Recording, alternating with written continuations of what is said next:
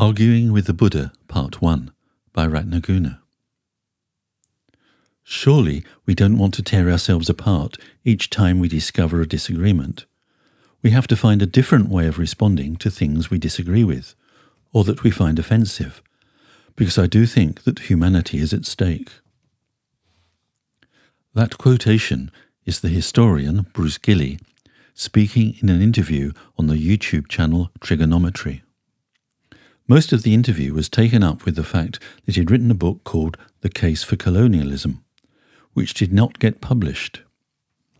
Some people who were convinced that colonialism is a bad thing, and who did not want to hear or allow anyone else to hear a different point of view, had succeeded in pressurizing his publisher to withdraw the book, with serious and credible threats of personal violence. I know next to nothing about colonialism, so I do not have an opinion on whether it was predominantly a good or bad thing. Still, I would have liked the freedom to read the book so that I could consider Gilley's arguments.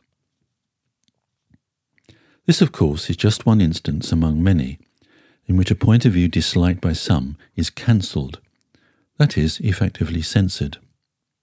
The quotation, the final thing Gilley says at the end of the interview, is a warning that, if we are unable to tolerate points of view which we disagree with or find abhorrent, or to engage in dialogue with the people who hold such views, it does not bode well for the future of our society.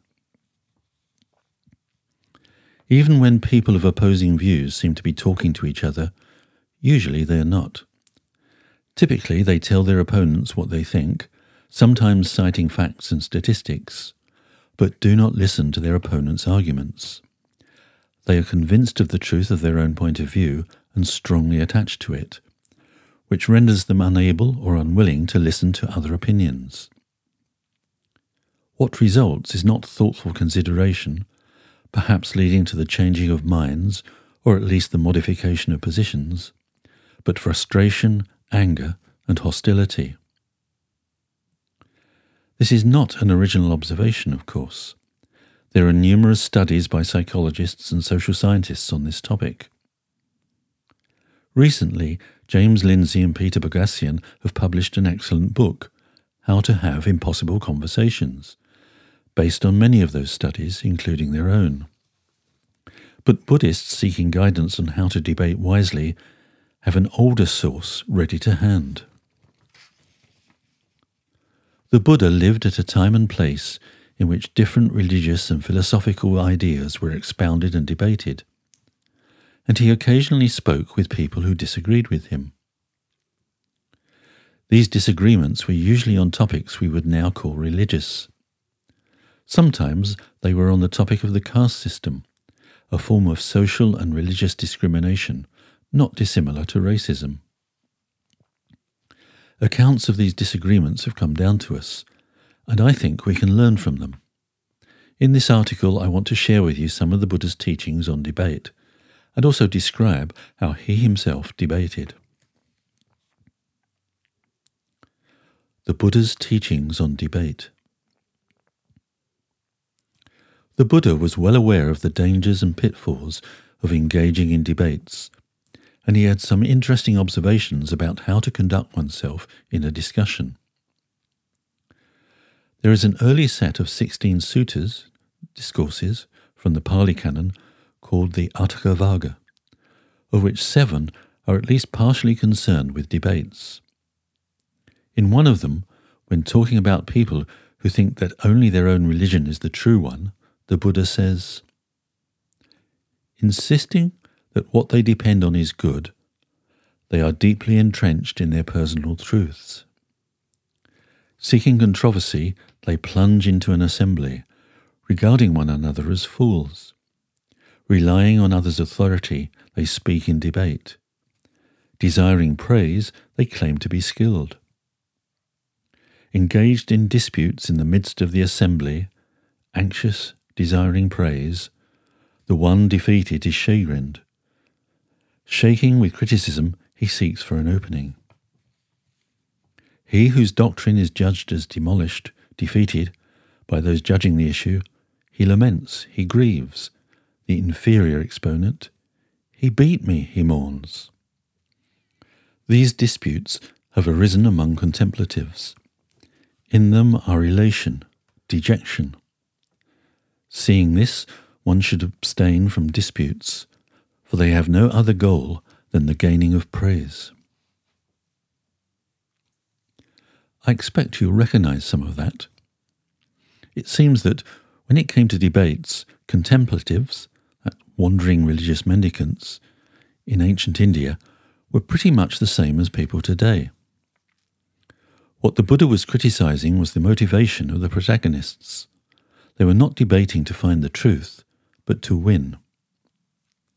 That kind of debate is an essentially egotistic enterprise. People may sincerely believe the opinions they hold, but their ego appropriates those opinions, so they become deeply entrenched in their personal truths. Once entrenched, it is very hard to persuade them to look again at their conclusions and to entertain the possibility that they could be wrong. Their sense of identity becomes dependent on their views, so it is important to them that they win. I've just been describing other people, but I could just as easily be describing myself, and probably you too.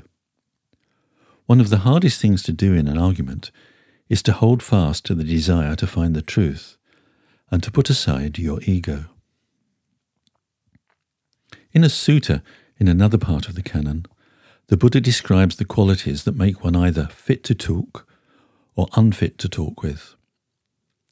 Summarizing his teaching in verse, he says, "Those who discuss when angered, dogmatic, arrogant, following what's not the noble one's way, seeking to expose each other's faults, delight in each other's misspoken word, slip, stumble, defeat. Noble ones don't speak in that way. If wise people, knowing the right time, want to speak, then words connected with justice, following the ways of the noble ones. That's what the enlightened ones speak, without anger or arrogance, with a mind not boiling over, without vehemence, without spite, without envy. They speak from right knowledge. They would delight in what's well said, and not disparage what's not. They don't study to find fault, don't grasp at little mistakes, don't put down, don't crush, don't speak random words." The Buddha's words speak for themselves, and need no commentary from me. Besides, for the rest of this essay, we'll be looking at how the Buddha actually debated contentious issues, which I think is more illuminating than what he says about such debates. There are a number of suttas which describe discussions between the Buddha and those who hold different views, usually people committed to other religious or philosophical traditions. Of course, we cannot be sure that these arguments actually happened, or if they did, that they happened in the way described in the suttas. My own view is that the arguments are based on real disagreements between the Buddha and others, but the suttas are probably stylized accounts of those disagreements, formulated for the purpose of educating the Buddha's disciples. However that may be, we can learn a lot from the way the Buddha conducts arguments in those accounts. Throughout the rest of this essay, I will use the pronouns he, him, and his, because I haven't yet encountered a text in which the Buddha debated with a woman. I haven't read the whole of the Pali Canon, so it's possible that such texts exist. But if they do, I don't know them. So all of the accounts I will draw on in this article are of debates with men. According to the ancient commentaries on the suttas, there were female debaters in India at the time of the Buddha. One of them, Bhadda Kundalakesa, was what we might call a professional debater. She was apparently very good at it. She would enter a village and, making a heap of sand at the gate, set up the branch of a rose-apple tree and announce, "Whoever wishes to enter into discussion with me, let him trample on this bough." One day, Sariputta, one of the Buddha's disciples, famous for his wisdom, trampled on the bough and won the subsequent debate. Bhadda Kundalakesa then became a disciple of the Buddha, and for the rest of her life used her fine intellect to teach the Dharma. The Buddha in debate. When it became clear in a conversation that he disagreed with his interlocutor, the Buddha would often say, "As long as you'll speak on the basis of truth, we might have some conversation about this." The first thing to notice is that the Buddha invites his interlocutor to have a discussion. We might have some conversation. It's a friendly gesture, and he remains friendly and courteous throughout. Secondly, the Buddha sets a condition. He is prepared to have a conversation as long as his interlocutor bases his responses on the truth, or at least what he considers to be the truth. There would be no point in talking to anybody who is not willing to be truthful. Or to put it in the Buddha's words, such a person would be unfit to talk with. If his interlocutor was willing to do this, the Buddha would then proceed to ask him questions. After answering a few of these questions, the interlocutor would sometimes say something that contradicted one of his previous statements, and the Buddha would point that out. Think about it. You should think before answering. What you said before and what you said after don't match up. But you said that you would speak on the basis of truth. This reveals a third important point. The Buddha not only valued truth, but recognized that reason is an indispensable tool when debating truth. Reason requires consistency and coherence. An argument has to add up. Internal contradictions are evidence that an argument is incoherent, and therefore is not securely founded in truth. If an interlocutor could see and admit that, he might learn something valuable. By honestly facing the incoherence in our arguments, we can clarify them or modify them, or if necessary, abandon them altogether. One of the conversations in which this happens involves a man called Upali, a disciple of another teacher. When the Buddha points out a contradiction in Upali's argument, Upali simply states his position again. The Buddha does not press him, but proceeds to ask another series of questions, during which he points out contradictions in Upali's argument another 3 times. Each time, Upali simply repeats his position. However, on the 5th occasion, Upali gives in, saying, "Sir, I was already delighted and satisfied by the Buddha's very first simile. Nevertheless, I wanted to hear the Buddha's various solutions to the problem, so I thought I'd oppose you in this way."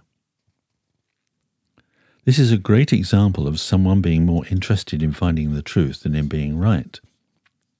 You may think this is unlikely. Who would enjoy getting trounced in an argument? It is worth bearing in mind that Upali had been put up to this debate by his teacher. We can surmise that his heart was not really in the task. Consequently, he was not very attached to the outcome, which allowed him to enjoy the Buddha's skill in debate. This reminds me of something that Lindsay and Bogassian write in their book. The best you can hope for in debates is to give your interlocutors the gift of doubt. If they are sincere in their pursuit of the truth, then they'll think it over later, and perhaps eventually change their minds. If, however, you try to press home your advantage, they are likely to double down on their position, and all the work that you have done to produce that state of doubt will be lost. A man convinced against his will is of the same opinion still, as the old adage goes. And the conversation will probably end in a bad-tempered and hostile manner. Having said that, the Buddha did not always leave his interlocutor with an unacknowledged contradiction. Sometimes he did press home his point. The importance of being honest. Not everyone responded as Upali did when the Buddha pointed out the contradictions in their arguments. Sachika was a debater, a sophist, well regarded by people at large. He approached the Buddha with the express purpose of beating him in debate. he brought with him an audience of 500 to watch him triumph. The discourse begins with Saccaka asking the Buddha a question, which he answers, and then invites Saccaka to put his own point of view. The Buddha then asks a question, to which Saccaka replies, adding that the great crowd who have accompanied him also think the same. The Buddha has no interest in this. What does this great multitude have to do with you? Please focus just on your own assertion. Whether other people agree with Saccaka or not is irrelevant. His argument stands on fours on its own merits. The Buddha is not impressed by groupthink. Instead, he asks a question which Saccaka is unable to answer without contradicting himself. Saccaka therefore says nothing. The Buddha repeats the question. Again, Saccaka is silent. The Buddha then says something rather shocking. He tells Saccaka that he should speak, declaring, "This is not the time for silence." And he warns Saccaka. When anyone doesn't answer when asked a legitimate question by the Tathagata up to 3 times, his head splits into 7 pieces right here. Now at that time the spirit Vajrapani, taking up a burning iron thunderbolt, blazing and glowing, stood in the sky above Saccaka, thinking, "If this Saccaka doesn't answer when asked a 3rd time, I'll blow his head into 7 pieces there and then." And both the Buddha and Saccaka could see Vajrapani. What can this mean? Perhaps Vajrapani's threat symbolizes the damage Saccaka is going to do to his integrity if he refuses to answer the Buddha's legitimate question. Saccaka means truthful one, but by refusing to answer the question, he is desperately trying to prevent a truth being revealed, the fact that his argument is incoherent. This will shatter his integrity. And although he will try to ignore the fact that he is being deceitful, the better part of him knows what he is doing, as does the Buddha, who urges him to speak. They can both see Vajrapani. They both know that Saccaka is about to harm himself. What can we take from this story that will allow us to have more productive debates? The person we should focus on is not the Buddha, who we should probably not emulate in this case, but Saccaka. Like Saccaka, we probably find it tempting, when an opponent is exposing the flaws in our argument, to try to escape, to change the subject, ignore the question, give a shallow, evasive answer, or resort to some other dishonest trick. But if we do any of those things, we are evading the truth. We are missing an opportunity to see where the weaknesses of our argument lie. Although such evasion may get us out of an embarrassing spot, it is really letting ourselves and the truth down. We should ask ourselves, am I debating to find the truth or to win an argument? Debating with a fundamentalist. It was well known to his contemporaries that the Buddha opposed the caste system, and there are many accounts of him debating the topic of caste with Brahmins, who considered their own caste to be superior to others. I'm going to look at just one debate with a young Brahmin student called Asalayana. This student was travelling with a large number of other Brahmins, and they happened to stay near where the Buddha was staying. They knew that the Buddha taught that people from all 4 castes, roughly speaking priest, warrior, trader and labourer, were equally able to become purified, that is, enlightened. The Brahmins wanted to take the opportunity to debate this with him. They asked Asalayana to lead the charge because he was a very talented scholar who they thought capable of beating the Buddha in debate. Asalayana was extremely reluctant to challenge the Buddha, of whose formidable reputation as a debater he was well aware. However, eventually they prevailed on him to do so, and he and all his fellow Brahmins approached the Buddha, and on arrival exchanged courteous greetings with him. By the way, such polite exchanges did not happen every time someone wished to speak with the Buddha. Some visitors were quite rude. Courtesy is important because when people holding opposing views meet, there is often an atmosphere of personal animosity, which adversely affects the conversation. When opponents are courteous towards one another, they are more likely to see the other as a collaborator in the search for truth, rather than as an adversary. Asalayana lays out his case immediately. Master Gautama, the Brahmins say, only Brahmins are the highest caste. Other castes are inferior. Only Brahmins are the light caste. Other castes are dark. Only Brahmins are purified, not others. Only Brahmins are Brahma's rightful sons, born of his mouth, born of Brahma, created by Brahma, heirs of Brahma. What do you say about this? The Buddha responds with a number of reasoned arguments, which taken together show Asalayana's belief to be irrational and therefore wrong. The first of these arguments the Buddha simply states, but from there onwards he asks questions, which Asalayana answers. Each question develops the Buddha's case a little further. Here is an example. What do you think, Asalayana? Is only a Brahmin capable of taking some bathing paste of powdered shell, going to the river and washing off dust and dirt, and not an aristocrat, merchant or worker? No, Master Gautama, all four castes are capable of doing this. Then what is the source of the Brahmin's self-confidence and forcefulness in this matter that they make this claim? Even though you say this, still the Brahmins maintain their belief. The fact that all four castes are able to wash themselves in the river does not, on its own, disprove the Brahmin's claim of superiority. So Asalayana's last statement is not irrational. He could have replied that the Buddha's question was a superficial one, in that the Brahmin's superiority does not depend on their ability to wash themselves. But by the end of the dialogue, Asalayana has had to admit that Brahmins are not superior in any way, whether physically, ethically, or spiritually. But the Buddha has many more questions, of which two seem to me especially penetrating. In the first, the Buddha asks Asalayana if he has heard that in certain countries, namely Yona and Cambodia, probably references to Greece and Persia, there exist just two castes, masters and bonded servants, and it is possible there for the master to become the servant and vice versa.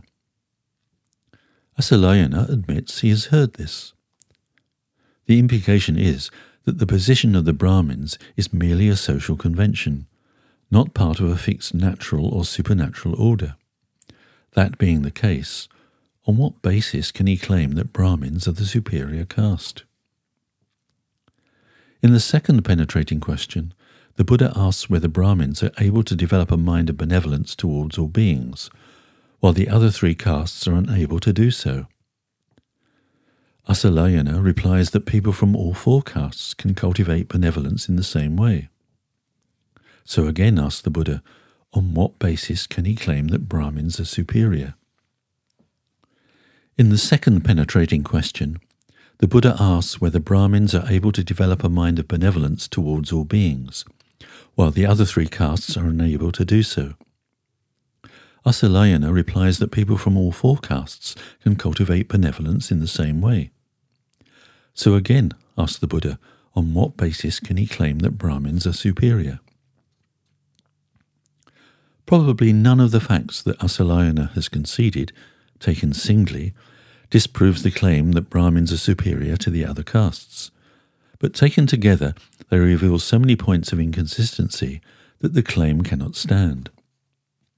The Buddha puts it to Asalayana that he has in fact admitted in his answers that all four castes have the potential to gain enlightenment.